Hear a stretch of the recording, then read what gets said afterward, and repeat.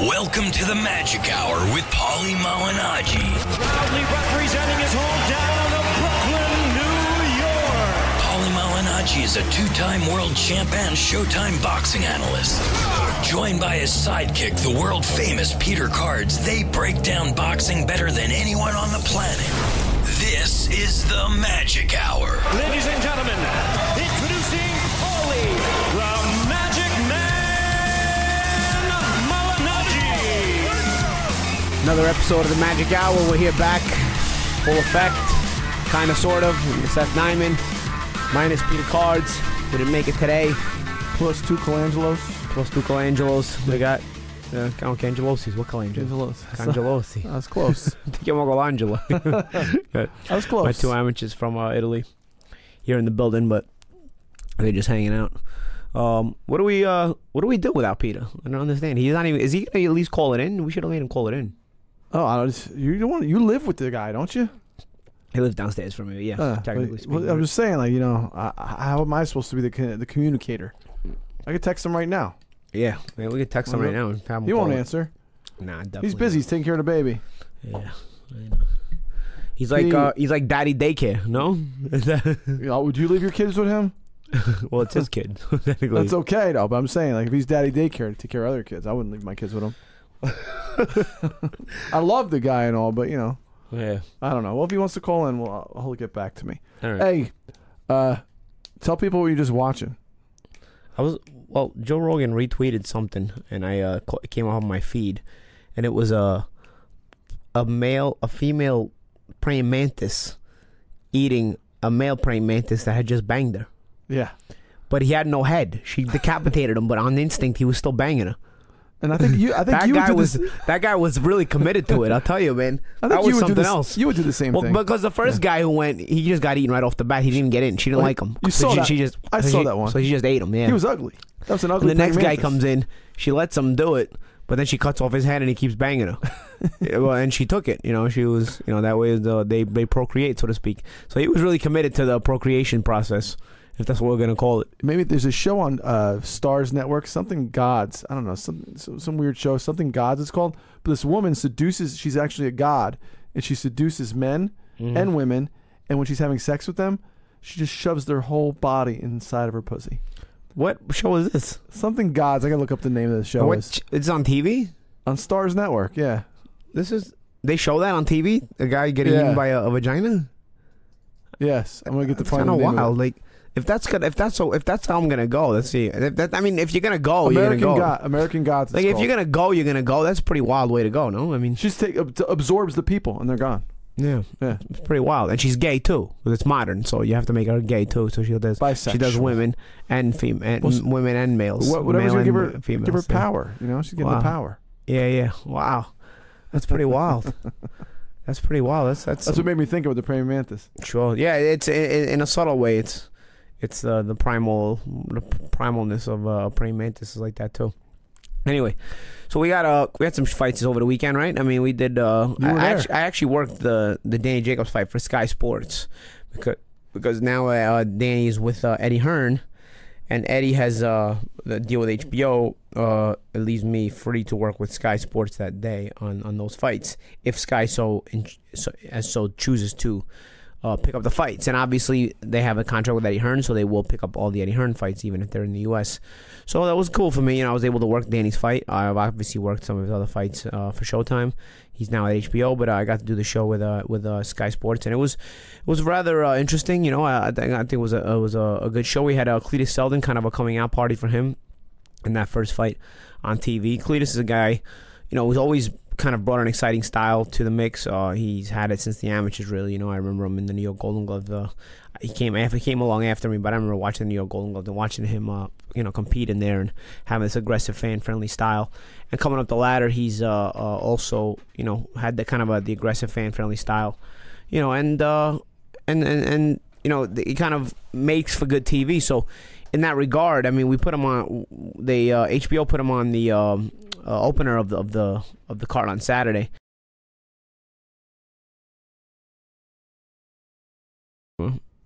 Yeah, so Mexican guy. Yeah, this Mexican fighter who had fought Lucas Matisse, who had fought Lucas Matisse and gotten stopped. But I guess I don't know who he had beaten. I wasn't too familiar with the guy, but Cletus pretty much threw him a beating. Oh, Roberto Ortiz. Yeah, I mean he basically was like a punching bag for Cletus on Saturday, and I don't know how high his credentials can be spoken of, but he was 35-1, so it's a good record to use as your punching bag, and it was a guy. Obviously, Cletus looked good taking him down, and he won by stoppage. I mean, he cut the guy open. Cletus has a sort of an old school style with that cross arm look a lot of times. He only comes forward, looks to break you down. So I think he could fit in pretty interestingly in the 140-pound division because there's other 140-pounders that have exciting styles. There's 140-pounders. The 140-pound division is also looking for like sort of a new face with the exit of Terrence Crawford and vacating all the world titles, and also a big name like Adrian Broner, who's kind of fallen off of late. The 140-pound division is sort of looking for a resurgence, and so with all these possibilities of these vacant titles being filled now, and new guys coming up that are hungry, like Selden and like other guys like him, I think it can make for some fascinating fights, because anytime you have young fighters or fighters that haven't yet achieved the status quo, so to speak, the status that they want in their careers, they're going to fight a bit hungry, they're going to fight a bit more violently, and they're going to fight a little bit more determined. And Selden has that come-at-you style regardless. So if he's hungry and he's determined, was he just getting to the mix, I think he's going to provide some exciting fights nonetheless. Hey, your friend's on the line. Who? Pete. Hey, fuckers. We're Peter Cards. We got a Peter Card sighting. Speak up. Peter Card sighting. What's happening? What are you on speaker? Come on. No, I'm not. All right. All right. So Paulie said you couldn't come because you had to eat or something? I had to eat. Yeah, that's what he said. You had to eat. I'm with my son. Do I eat my son? I'm sure if you got desperate enough, you would think about it. Hey, he's cute. So we're discussing Cletus Selden for Saturday's fights, Pete. What did you make of Selden? I was saying, he's got a fan-friendly TV kind of style, sort of a throwback kind of look, with cross-armed off. He fucking sucks. Yeah, well. He's a tough kid. Yeah, he's a tough dude. But he's a tough. Listen, limitations are always going to be among these kind of aggressive fighters, but it kind of also makes for entertaining TV. I don't think Cletus is ever going to be a guy who's mistaken for like a Pernell Whitaker, but I guess he's going to be a come forward guy, a comer, and in that regard, he's going to be he's going to make for fan friendly fights whether he wins or whether he loses. And he's the Hebrew Hammer. He's a Hebrew Hammer, right. Yeah, and Seth likes that. That's why Seth likes him. Yeah. Well, my mom especially. She's very excited about that. I saw on social media that there might be potential talks about him facing Lucas Matisse. Really? Granted, if Lucas Matisse handles his business coming up recently. I was, I think that makes an interesting fight. I was saying, I was talking to Joe DeGuardia afterwards at the nearby hotel. There was kind of like an after party there and stuff like that, and everybody from the fight crowd went. And I was talking to him, and I said, I think Selden probably matches up decent with maybe like a new champion, like a Sergey Lipinets type, Lipinets, right. Kind of barely scraped by the guy Kondo the week before. And Lipinets seems to have a bit more skills than Selden, but he seems to tire. He seems to wear out. He seems to not like to fight a fast pace because Kondo kind of started making him uncomfortable. So imagine what a Selden could do, But Lipinets is, I think he's a better fighter than Selden, but he can maybe be ground down, So I thought that was an interesting proposition. But Joe actually did mention he'd rather have Matisse. I think Matisse probably brings more money to the table and he's a bigger name. But of course, he's the world champion. The shot at a world title is also, I'm sure, something Selden would want. So I guess judging by what you see on social media, maybe they're leaning in the direction of a Lucas Matisse, and that could be a fun fight because Selden can punch. I mean, nobody punches like Matisse, but Selden can punch. Matisse can punch, both guys bring some exciting factors to the table. Yeah, I don't think Matisse has as much willingness to dig down as does Selden, but I think Matisse might be a little bit sharper of a fighter than Selden. So he lands some of those big bombs. It doesn't matter how much you want to dig down. If you're not conscious, you're not conscious. But of course, Selden starts landing some of his shots, and maybe Matisse, if he's still standing, maybe has second guesses himself about how much he wants to keep fighting just in this kind of fight. Yeah. So Selden brings a sick pace. Selden brings a sick pace, but we don't know how much that pace is going to last through 10, 12 rounds. It's hard. Of course. It's hard to fight at a pace like that. to where absolutely to where you're bringing it to that degree. But I wouldn't mind Selden with any 140-pound fighter that really doesn't move a lot, was willing to fight. I wouldn't mind them with, say, an Adrian Granados, who just fought over the past weekend against Porter in the welterweight division, but is looking for fights at super lightweight. I wouldn't mind them against those guys. I wouldn't mind them against a lot of guys. I think it makes and match the 140-pound division. Guys were talking about Broner too, because Broner stands flat-footed, and so he'll be there to be attacked by Selden. But that's a fight that could go really good for Broner because he'll punch in between them, or it could go really bad because maybe he'll get buried in activity. Overwhelmed. Yeah. So, right. But again, the fact that you could see it going either way in terms of finding possibilities for either guy to do well, I think makes it for an interesting fight as well. So I think there's possibilities there for Cletus Selden and his style, regardless. Like I said, he's not the most. I don't think he's going to last very long. Guys like that don't usually tend to last that long. They take a lot of punishment. They give a lot of punishment. They get hit a lot and whatnot. But I think while he's around, I think it'll be exciting. I remember Selden in the New York Golden Glove Finals. I remember him fighting Eddie Gomez, and at that time, I remember Gomez pretty much outclassed him, So obviously Selden made some progress. He's gotten further along in his career than has Gomez, right?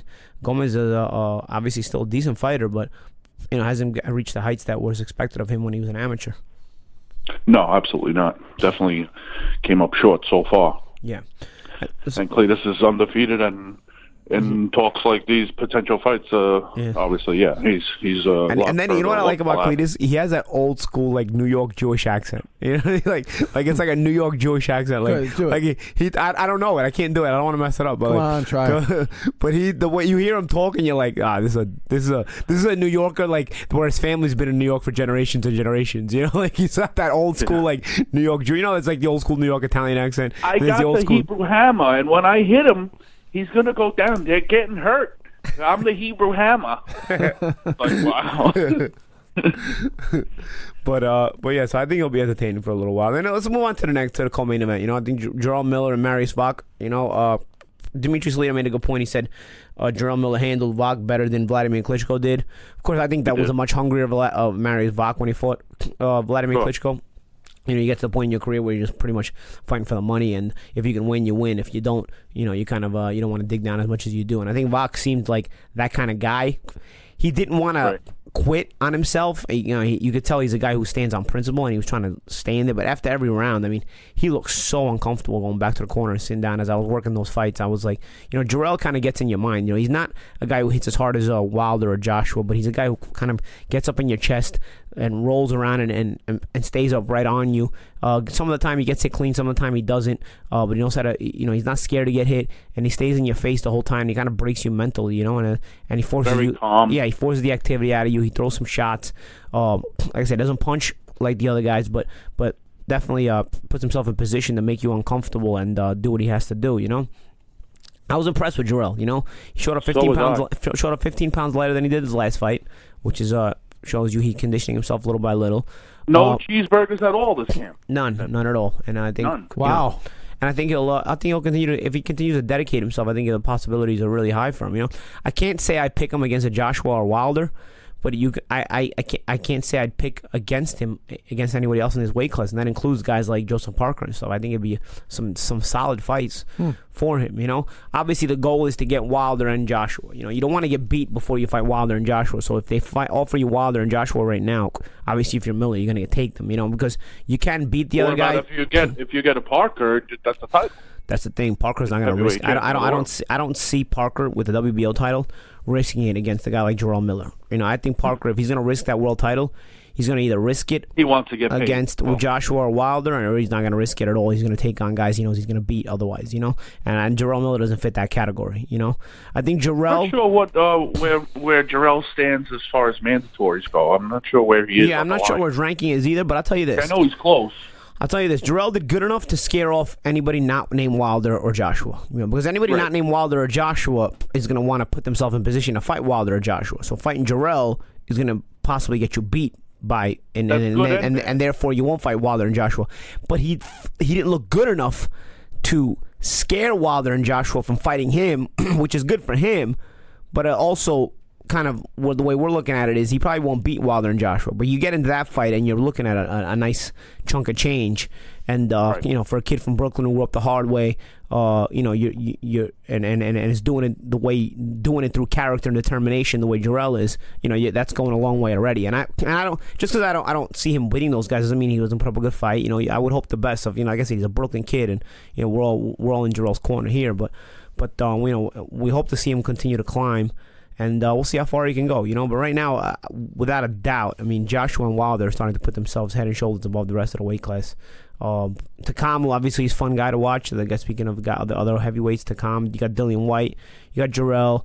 You got these guys that you can make fun fights, but hopefully the business allows these fights to happen, Everybody wants to get Wilder and Joshua, but not everybody can get Wilder and Joshua. So you hope the other guys that can't continue to fight each other. Or fight each other, and man, there'd be some fun fights. Like think about Jarrell versus Dillian White. Wouldn't that be a fun fight? Or Takam versus any of them. Takam versus Dillian White, or Takam versus Jarrell. Jarrell versus King Kong or something. Or Luis Ortiz. Yeah, King Kong. Right. I mean, we need Luis Ortiz to stay clean, keep himself. How does this guy? He loses the fight with Wilder, and then shows up there at the fight. Yeah, saying he wants to fight Wilder. It's like, you had the fight, and you blew it. You blew it. Like I said, it's interesting because if I think Ortiz would have a lot more argument if he hadn't already failed tests before this failed test. The fact that he failed tests before and then he failed this one, you lose a lot of your argument on this. You have what did he fail before this? I don't know. Oh, he failed when he beat the African guy. This guy used to train in Wild Card. What was his name? He was a former cruiserweight. Oh, I can't remember his name now, man. Just after you looking it up. Who he got? Coyote, Latif Coyote. He failed when he knocked out Latif Coyote. He fought Wile Coyote. Yeah, he fought Latif. Interesting thing about Latif Coyote, I think Tarver also failed when he fought Latif Coyote. I think Latif Coyote had two guys that failed drug tests against him, but he fought him first, then they failed him. Wow. He probably snuck in and did something like Wile Coyote would do. He didn't do anything, the poor guy. They snuck in and did something to him, unfortunately. But yeah. So it's funny because I think the WBC announced that Ortiz is gonna remain in the WBC rankings. I think Mauricio Suleiman wants to try to see the best in people. He's the one that spoke to Luis directly. I don't know, or spoke to his team directly.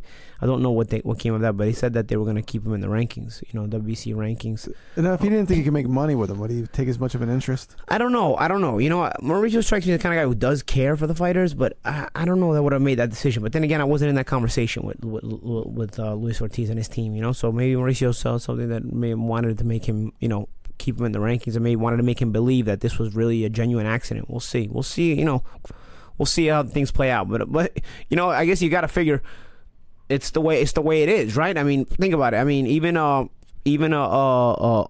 Povetkin is winding up on a WBO eliminator in his next fight, I believe. I mean, he's a guy who just failed a couple of drug tests, and now he's fighting in the WBO eliminator, for a chance to become the mandatory for Joseph Parker. He's going to angle that route now since he got tossed out of the WBC rankings, So, I mean, is it par for the course? And speaking of drug tests, I mean, if you're going to fail guys, the guy we were just talking about, Cletus Selden, failed 2 times in his career and wound up on HBO as a reward. Right. So, I mean, granted, if you're doing it this way, what is going to prevent fighters from not doing this? What is going to prevent fighters? There's no consequences. There's you get out of one rankings. There's no repercussions. You can do like Povetkin, where he got tossed from the WBC rankings, but he can just move on to the WBO eliminator.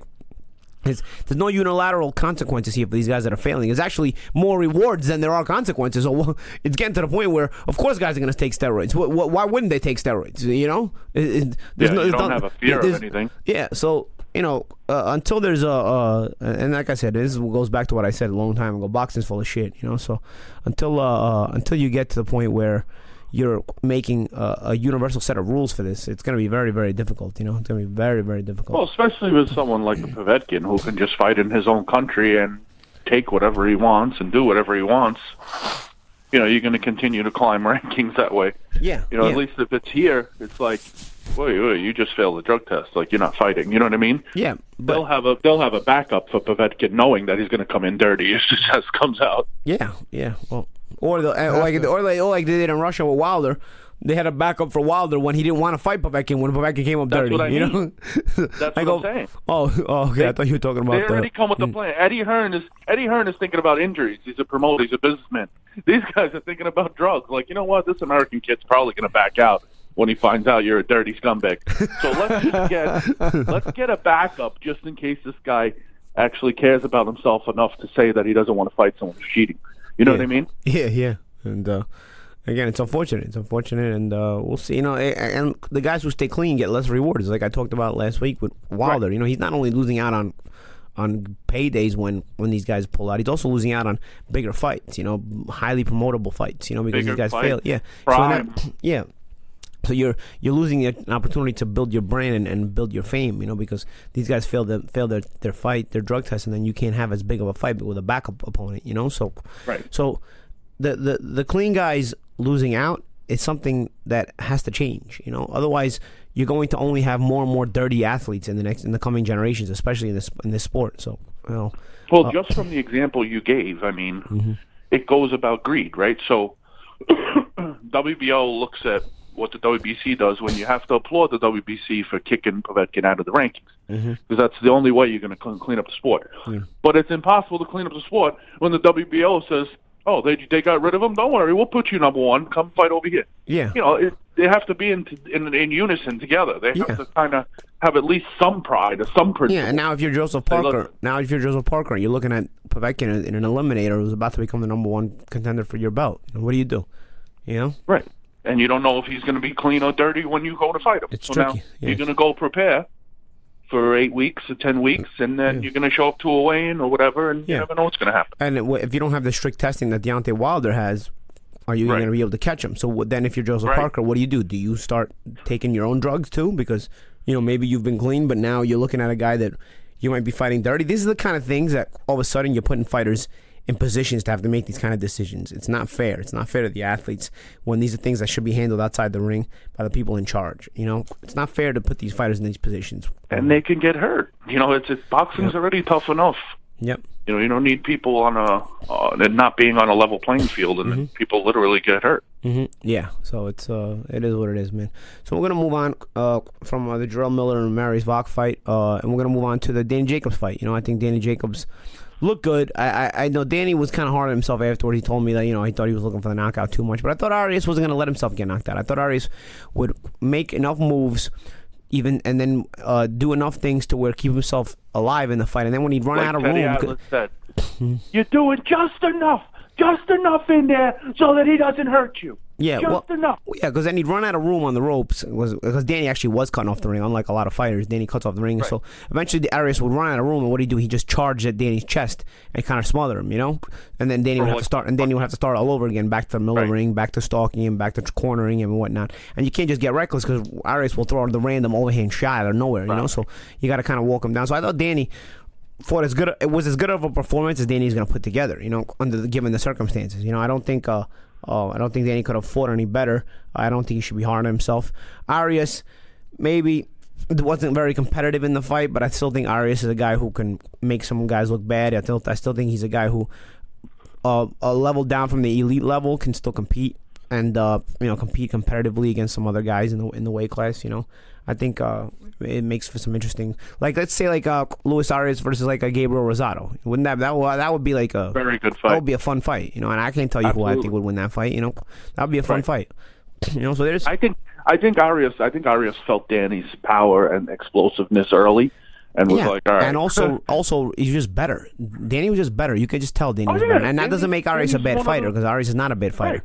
But there's levels. But Danny was just better balance, better shorter punches, faster fighter, more creative.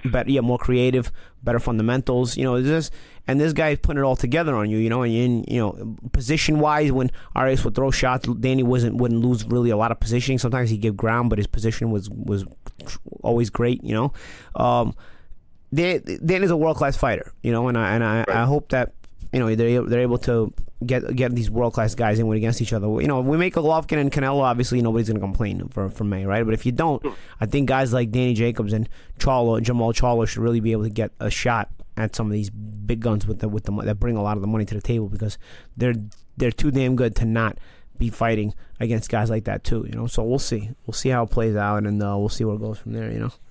But that's I'd like to break up the Golovkin Canelo for a bit and go Jacobs Canelo and Charlo Golovkin. You know what I mean? Yeah. Let them both get an opportunity to make some money. Yeah, and then maybe they can like fight each other. maybe like a 4-man tournament. That would be something. Right. Man. That would be really something. Those are all 4 really good fighters. Yeah, man. and that would be Right. those are 2 good fights, man. That would be a great little tournament, man. But unfortunately, boxing politics will dictate that it doesn't happen.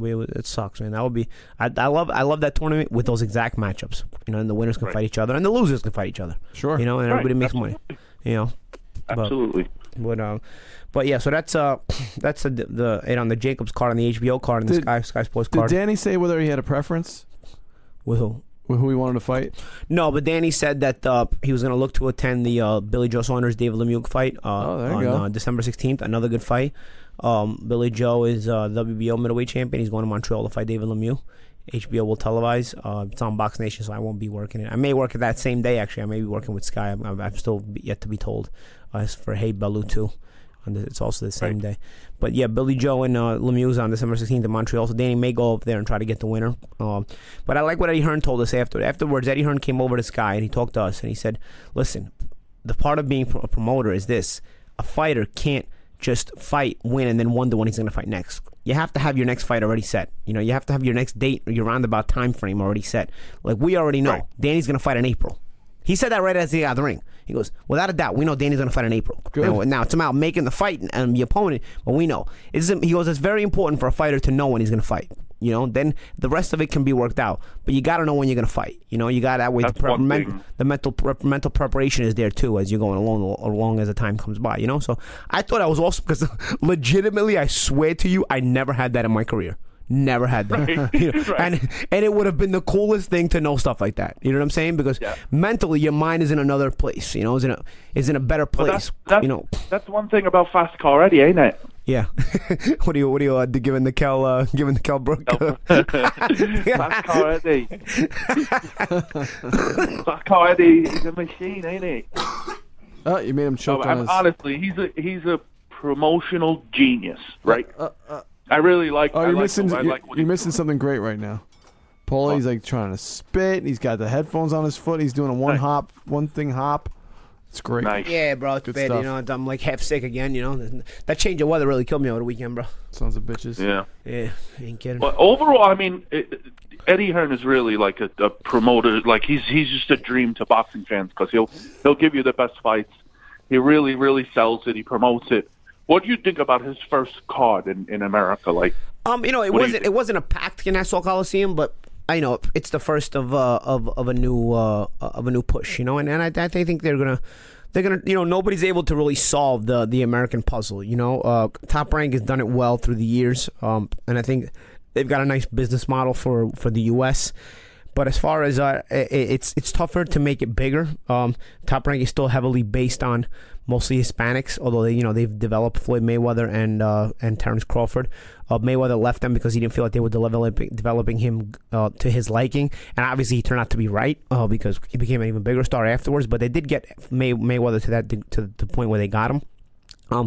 The Top Rank model seems to be okay, but I'm curious to see, can you develop, say, a white fighter without outside of his local following, sort of like a Kelly Pavlik who was big in Youngstown. Can you develop a white fighter nationally, and also can you develop a black fighter nationally outside of his local following? And can you develop a black fighter in a way where you can develop him like the next Sugar Ray Leonard and not like the next, say, Adrian Broner or Floyd Mayweather? I feel like and here's what I mean. I don't want people to get the wrong idea. I feel like this hip hopper kind of thing, not that there's anything wrong with it, but this hip hopper sort of culture, if you're not branded as that, if you're a black American fighter, people won't take to you, and that's not fair. Because there's guys like Danny Jacobs. Fuck the villain. That guy is the villain. The hip hopper is always the villain. He's the trash talker, whatever, which is fine. I'm not telling you the bling, throwing it in your face, and it's fine. Some guys are marketed that way. It's fine. I'm not saying it's wrong, but I want to see, can you give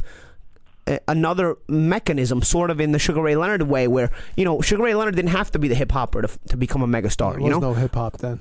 Well, there kind of it was, but it wasn't crossed over like it is now. It wasn't mainstream like it is now. But what I'm saying is, you still have a cleaner cut figure here. You have Sugar Ray Leonard, because now you had that. Still, you have Danny Jacobs, you had Andre Ward, Timothy Bradley.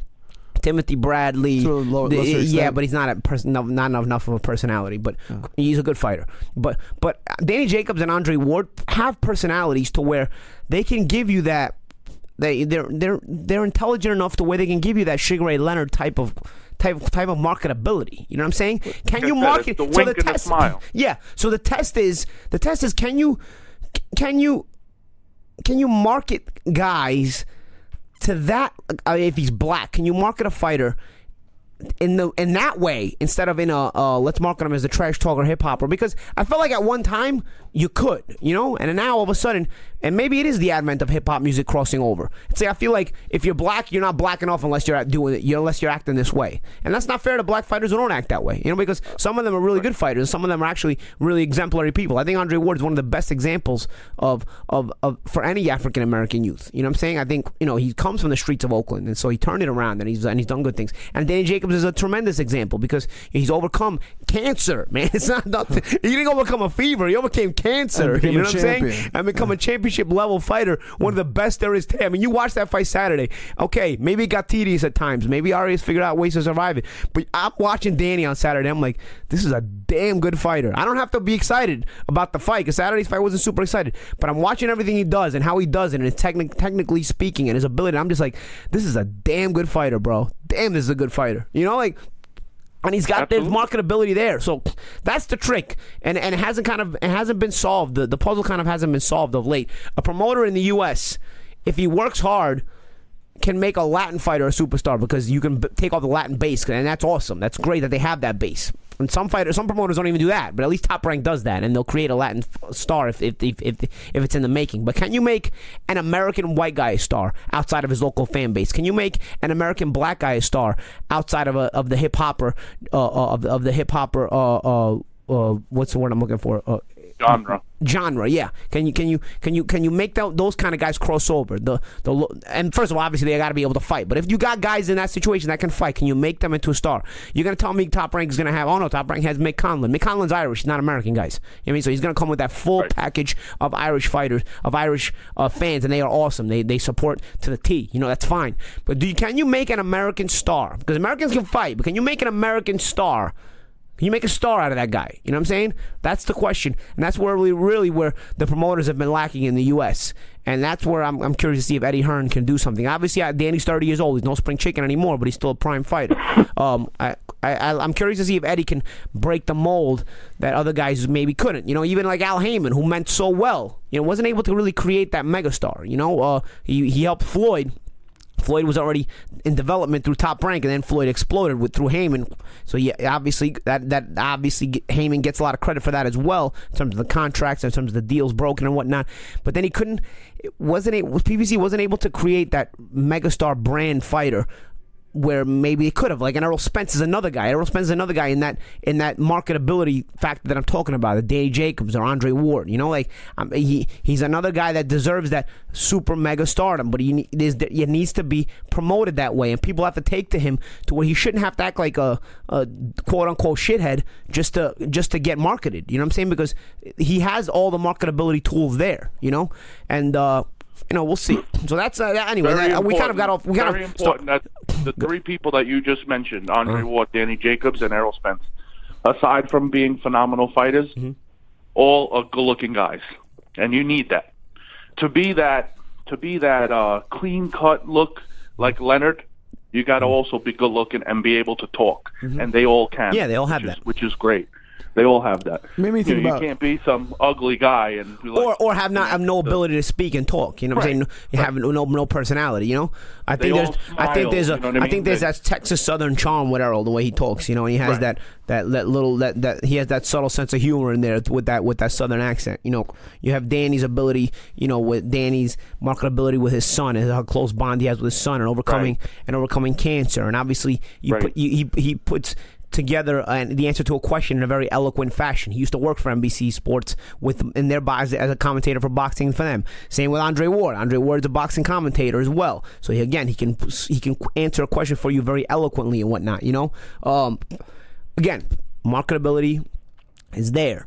Can an American promoter put together a package to make these kind of guys stars, and I also gave the white guy outside of his local fan base, but right now there's not really a lot of Americans out there that are white that have that fan base outside of their local municipality, so to speak. I thought Chris Algieri was very marketable. I thought Chris Algieri I thought they dropped the ball on Chris Algieri. I thought they dropped the ball on me a little bit, honestly. When I was in my prime. But regardless, I thought more recently Chris Algieri. He's a kid with a college degree. He's a kid who became a world champion. Good looking guy. I thought the ball was dropped on him as well. So. Again, going back to the main topic of discussion, can Eddie Hearn do what American promoters have tried to do? Maybe not. Some not tried as hard as others, but can Eddie Hearn break that mold to where you're creating a star here? And do you have enough time with Danny Jacobs? I think he has all the tools, but do you have enough time to get it done? We'll see. And I think to a lesser extent or a different extent, because they're not exactly as clean cut, but the Charlo twins to me are guys that could be marketed as twins. Champions that they're unique and different.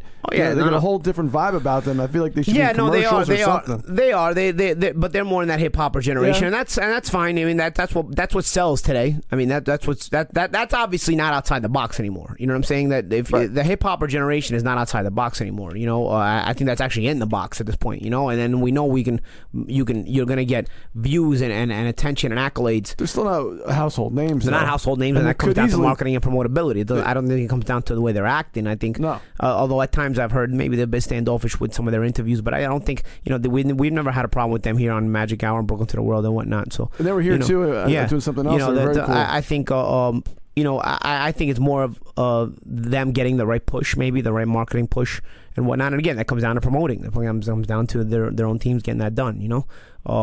Again, I think Sugar Ray Leonard had that entire package, but I think there's been other guys that had that similar package that it wasn't taken advantage of. And the Olympics used to mean more too, right? Because like when Sugar Ray won, it was on broadcast, it was on network television and whatnot. But still, I think it's been. I think honestly, man, it's come down to more lack of effort from the American promoters than anything else. That's what I blame it on. Legitimately, I had a 15-year professional boxing career. American promoters are lazy fucks, dude. They don't want to do shit. You know what I mean? They just want their TV money and their site fee money from the casino, and they don't even want to make a poster half the time. You know what I'm saying? Like, so you got to get the shit done. Foreign promoters actually promote. American promoters are more like booking agents, and I think it's got to be that middle grasp there. It's got to be that middle thing. And let's see, maybe it's the market or maybe it's the promoters. We'll see. Because I think now Eddie comes in, like Al Heyman came in, wanting to change the game a little bit, and Al wasn't really able to change it. He was able to. A lot of fighters were able to make some good money off of the PBC brand, myself included. But I don't know that it was able to change the sport, the way he had in mind. Let's see if Eddie can do what he's brought to England. Was brought these amazing crowds, and he's basically made fighters household names in England. I mean, everybody knows even the prospects in England, bro. I go out and I'm talking about boxing prospects. I'm talking about like Joe Cordina, like boxing prospects, and people know who they are. You know what I'm saying? Like, that's crazy. People don't even know champions here, let alone our prospects. American boxing prospects. Not only do they know who they are, and they know when they're fighting next. Yeah. Wait a minute, you can go out Times Square right now, people won't know who the heavyweight champion is. No, they can't name any of them. No, so I'm curious to see if Eddie can bring that kind of brand to the U.S. So for his first show. You can't judge on his first show. It was a little crowd. It was there. You had a small crowd, and they were excited, and it was cool. But I think Eddie's gonna build off this little by little. I think having the HBO contract definitely helps, and I look forward to seeing how he can build it. Man, anything and anybody that helps boxing is I'm all for it. But let's move on exactly. I'm a fan, regardless. Yeah, let's move on to if he does well, we all do well. Yeah, let's move on. Let's move on to the other card on Saturday. There was a Top Rank card on ESPN, which I had no idea Beterbiev had even signed with Top Rank. Last time I I told you last time you were here. I told you I saw the ad for it on TV. Last time I heard he was on BBC. I even worked one of his fights. Now he's at Top Rank, So I don't know what when that happened, but he was on the ESPN card and he beat was it Rico Coling? Enrico Coling. Rico Coling. Yeah. Me and Pete had a little bit of disagreement as to when Enrico Coling decided he was going to survive, and as opposed to, because Teddy was blaming Coling for just surviving. I didn't think Coling was just surviving early on. I think he was doing the best he could. And I think at the end, he was trying to survive, and then he finally got broken down. He got stopped, but I think Coling was doing the best he could. Those guys from Germany aren't really that good. Even the guys that become champions in Germany aren't that good. So let alone a guy who didn't become champion in Germany. Imagine how good he's going to be or not good he's going to be.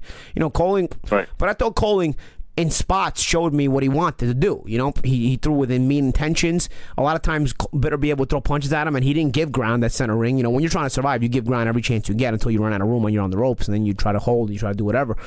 Coling at a lot of times at center ring didn't give ground. As the fight wore on, he gave more and more ground, obviously, and that was more Bitter Biev. I'm going to give more credit to Bitter Biev than in the Coling there. I'm going to give credit to Bitter Biev for breaking his will. Would I have liked to see Bitter Biev more creative? Yeah, I would have liked to see a bit more creativity from Bitter Biev, And then Pete made a good point on Saturday. Pete, or when we watched the fight, we didn't watch it Saturday, but when we watched the fight taped up after on TiVo, you said he's not a Golovkin in that way. He's been marketed as like another Golovkin, cutting off the ring and bringing you down. But Coling was able to escape off the ropes a lot, and I think that allowed him to get to the 12th round. Golovkin, when he cuts off the ring on you and you're in that panic mode, you ain't getting off the ropes, bro. He's gonna consistently cut you off. Minus Canelo, and I believe that he didn't cut the ring off against Canelo on Canelo's left because he was trying to stay away from the left hook. So I can, because I've seen that happen with other fighters as well. So, but minus the Canelo fight, Golovkin, you don't escape the ropes when Golovkin is there. You know what I'm saying? He's gonna break you down. And Golovkin gets you there. He's gonna break you down. And he's gonna do what he has to do with you, and eventually the panic sets in, and you get stopped just on that, let alone the power. Bitter Biev, I thought, didn't have that. He was lacking that. He has power, but he was lacking that panic mode to where he's keeping you where you don't want to be. And Coling was able to escape in spots, and because of that, he was able to, I think, survive into the 12th round, which was a bit of a surprise because Bitter Biev was really getting rid of a lot of guys pretty early, right? Oh my God, all of them. Yeah. He touches you, you die. He's a little Gasayev. That's what I call him. Gasayev, the cruiserweight. Yeah, the guy who won on the World Boxing Series a couple weeks ago. Yeah, he's a mini Gasayev. Just a little smaller, but they hit so hard. I don't know what the hell these guys have in their hands, but Coling took a lot of shots. I mean, the ones that he took them. So, and that surprised me. But I wanted to touch on the commentary too. That was something I've never seen before. I mean, listen, I love Mark Kriegel. He's a friend of ours, but I felt like it was like his shtick. Like he was trying to get under Teddy's skin, and like it just was so awful. It was really hard to listen to. Has he done that before? Has he done play-by-play? Because he's a great interviewer. He's done local stuff. I think this was like a big coming out party for him because it was ESPN and it's a big deal. Yeah. I think maybe he just overthought it a little bit. He was trying to like get in Teddy's head, and it was just so therapist-like and awkward to listen to. And Teddy's just like, that's why I'm here for 20 years. I'm like, oh my God, these guys are going to fist fight in 2 seconds. I'm expecting the cameras to go off or go to a commercial. I'm taking Teddy in that fight. Of course. I'll take Teddy against some boxers, bro. You don't fuck with Teddy. Exactly. Teddy will bite your head off. Exactly. But yeah, it was bad, man. It was really bad. And then, I don't want to overjump Paulie, but the main event, it was supposed to be another good fight, and the kid Reed got caught up on the ropes. He got hit with a good shot. He went down. He got up. He stood on the ropes in the same spot.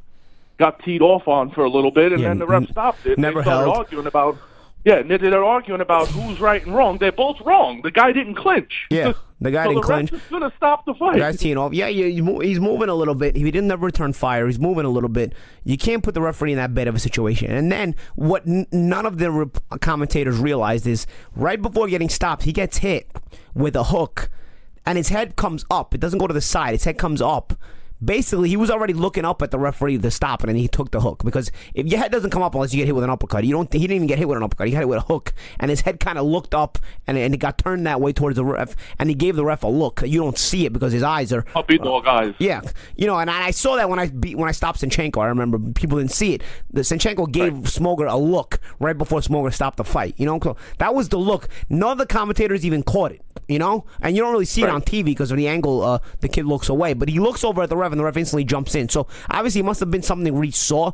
Nobody on TV even noticed this. They're so busy complaining about the stoppage that nobody, like you said, complained about the fact that Reed never held, which you can't put a referee in that bad of a situation. And nobody kept his mind in the situation that Jack Reese, the referee, must have seen Reed look at him in a way where it was Reed's resignation there, Bro. Right. If you're not holding there, you're looking to get out of the fight, bro. What are you doing? You're not punching back and you're not holding. How much you gonna let a guy tee off on you before you expect the referee to stop the fight? I mean, granted, it wasn't like McGregor against Mayweather where he's falling all over the place. I mean, he was reacting in the corner, but you're still not reacting back. You're not punching back. You're not showing this guy signs of life. He's got to stop the fight. I thought it was a fine stoppage by Jack Reese. It was more Reed than only a has himself to blame, and you're not gonna tell me after the fight's over, everybody can talk about how bad they wanted to fight and finish on their back and whatnot. Everybody can always give you that bullshit, okay? In the fight, in the moment, you reacted the way you wanted to react, and then you didn't want to fight. The bottom line. The fight was over there. Over a minute of being in the same position on the ropes. Yep. You got knocked down, you get up, you go right and back to the ropes in that same spot. Yep, exactly. You're not showing the ref that you're competing. Mm-hmm. And that's it. So Ramirez now goes on to fight Mir Imam for the give me the WBC title fight. I was been saying Mir Imam's been saying give me the shot of the WBC title for a while, and now he was a mandatory for a little while. Then he got beat by Adrian Granados, who I think also deserves a shot at one of these 140-pound champions. But I think Ramirez versus Imam for the WBC world title will be a fun fight to watch. Imam also won on Saturday night off TV on that card. Are we going to be able to watch it on TV? Hopefully somebody picks up that fight. I mean, Top Rank you would figure out. Top Rank you would figure has a date. I'm sure it'll be on ESPN or on HBO or something. Right. And we want to talk about what's coming up. We got Hold on. We got to talk about Oscar De La Hoya calling out Conor McGregor. No. Oh, God. Oscar De La Hoya. We'll be brief on this. Oscar De La Hoya called out Conor McGregor. Obviously, he steps on my toes, and honestly, it is a bigger boxing fight if Oscar wants McGregor. So I mean, I can't deny that. Also, the whole. But what about the hypocrisy? Of course, that's another thing where he's motherfucking everybody left and right about making Mayweather and McGregor. Now Oscar wants to fight him. That's the thing. Oscar has to decide which side he wants to play. He can't play both sides, and then people see through him. It's an opportunity for a guy to get back the glory and get back to the time where everybody's like he's going out and having a fight without taking much of a risk. I mean, so why wouldn't he do it if you think about it that way? Of course, and also I've always said what I've said since I sparred this guy. He's boxing's piñata. Like, you just smack him around and you get a big prize. It's like a piñata. Floyd Sr. probably takes him out now, no? I don't know. I don't go that far. I mean, Floyd's like 70, but Floyd Sr.'s like 70. But the guy's like boxing's piñata. Of course you're going to call him out. Everybody's going to call it. You get what do you lottery ticket. It's a lottery ticket. No, it's a piñata. You just smack. You don't beat up your lottery ticket. You beat up a piñata. And the money comes smack out. him around and you get paid a bunch of money. You know what I'm saying? So, I mean, of course, Oscar, you had to, I guess I had to eventually see something like this coming. The biggest obstacle to me getting him was the fact that we actually sparred, and because he got his ass whooped, now it's on his mind. Because if I had gotten into a war of words with McGregor and we never sparred and we never got in the ring, the whole thing about the unknown might get me the fight. You know what I mean? Because there's enough talk, and then I lost my last fight, and then this whole thing about the unknown. But because, unfortunately for me, there is no unknown, because, unfortunately for me, all he has to do is pop in that video and realize I can't fuck with Malignaggi, he's not going to fight me now. You know what I'm saying? Because he has everybody fooled into thinking he actually got the better of him. Why would he risk it? But with Oscar, he can risk it. Because Oscar's 47. The unknown is there. Oscar's 45. But the unknown is there. You've never been in the ring with Oscar. Oscar hasn't fought in almost 10 years. The unknown is there. And the unknown can make you believe and put yourself in denial. Just like the unknown had him in denial against the Floyd Mayweather promotion. That unknown entity about himself, even about Floyd Mayweather, even made him believe he could do it. You know what I'm saying? The biggest obstacle to me is there is no unknown. He got his ass whooped by me, and there's nothing to not be known about it. So he can't. Now that's gonna obviously stop me from getting that fight. You know, but with Oscar, obviously it's a very marketable fight. Honestly, bro, even Oscar 45. I mean, I don't know. Dude, Oscar used to punch pretty hard, bro. That pop was the last thing to go, man. Oscar hit one left hook that might change the guy's life around, bro. I'm serious. Absolutely. They talk about Connor's left hand. Connor's left hand was the biggest bullshit in sports. I mean, there's nothing on the left hand, but Oscar's left hand. Now you talk about a real punch. You know what I mean? He's a converted southpaw. Oscar used to fight right-handed. He was really a lefty. That's why his hook was so good. And even at 45, half hook, half uppercut. Even at 45, bro. I don't know. I don't know, bro. That's a couple nights in the hospital for McGregor, bro. I gotta ask you a really dumb question, Paulie. What? Really stupid, but I'm gonna ask anyway. Is there an amount of money that would be enough for you to get in an MMA octagon? No. I'm just asking. Everybody's got a price. The $1 Million Man said everyone's got a price. Yeah, but no, it's. I'm not hurting for money like that. Right. You know, so I understand. I can just chill and. I said it was a stupid question. Yeah, I can just chill. No, but not even that. That's the reason why is because there's just so many other intangibles. Of course. That you're not used to as a boxer. It's just not. It's not your game. I wouldn't expect Kobe Bryant to come and play against Jordan Spieth. You know what I mean? Or vice versa. They almost made Muhammad Ali versus Wilt Chamberlain. Remember that? Remember that when they were both on the talk show and they were both talking shit to each other? And Ali goes, and shave off that beard because I ain't fighting no Billy Goat.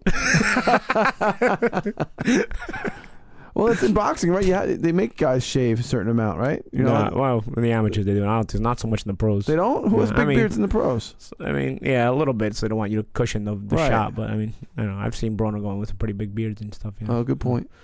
But yeah, so that's it. Broner, he's got his own special rules. So what do we got coming up? What do you got coming up, Seth? Going back on that schedule. Yeah, on the 16th, Jose Martinez versus Jesus Martinez on ESPN 2. November 17th, Anthony Durrell versus Dennis Doglin. If I'm thinking I'm saying that name Doglin, right. yeah. We know Doglin since he's a kid. He used to coach training Gleason Gym when he was a kid. The same day in what is this? In Iowa. I can't even say his name. Max Ormelis versus Nick Oterio. I don't know who that is. The 18th is Carl Frampton. We know him. Versus Horatio Garcia. The Box Nation. The same night on PBC on Bounce on November 18th, we got our friend Julian Williams making his comeback. You guys like him, I know. Yeah. Coming back. E.J. Smith is a friend of ours as well. Yeah. Friend of ours. You know, like Donnie Brasco. Yes. And Devin Alexander's fighting on November 21st. And PBC on FS1, St. Petersburg. And we get the next big fight, I would say, would be Kovalev's making his first fight after the Ward fight on HBO on November 25th. With Gamboa on the undercard versus Jason Sosa. And, we're just looking forward to it. I know we're going to talk about it in the future. We got Cotto also, Saddam Ali, December 2nd. And, the big fight we're looking at is Lomachenko versus Rigondeaux. Yeah, Rigondeaux. That's on the 9th. And the 16th is Lemieux versus Billy Joe Saunders, and, of course, Hay and Bellew, too. Or Bellew Hay, too. And that's on the 17th. Oh, 17th. Yeah. Yes. Weird. 16th, Billy Joe. Yeah. 17th, Bellew Hay. Nice. All right. Yeah, that's it. So we'll call it a day. Yeah. I hope everybody enjoyed. We got Peter Cards on the horn at least. We managed to get him on. Pete, say something. Pete, say something great before we go. Oh, you already left. Pete. Okay. Thanks for calling me. Talk about a short shift. He's like, show's over? We're lucky he called in, let alone stay on the whole for the whole show. But anyway, we'll be back next week, guys. All right. We'll review some of these smaller fights this weekend, and we'll look forward to the Shabransky and Kovalev card. All right. Over and out till next week. That's the Magic Hour.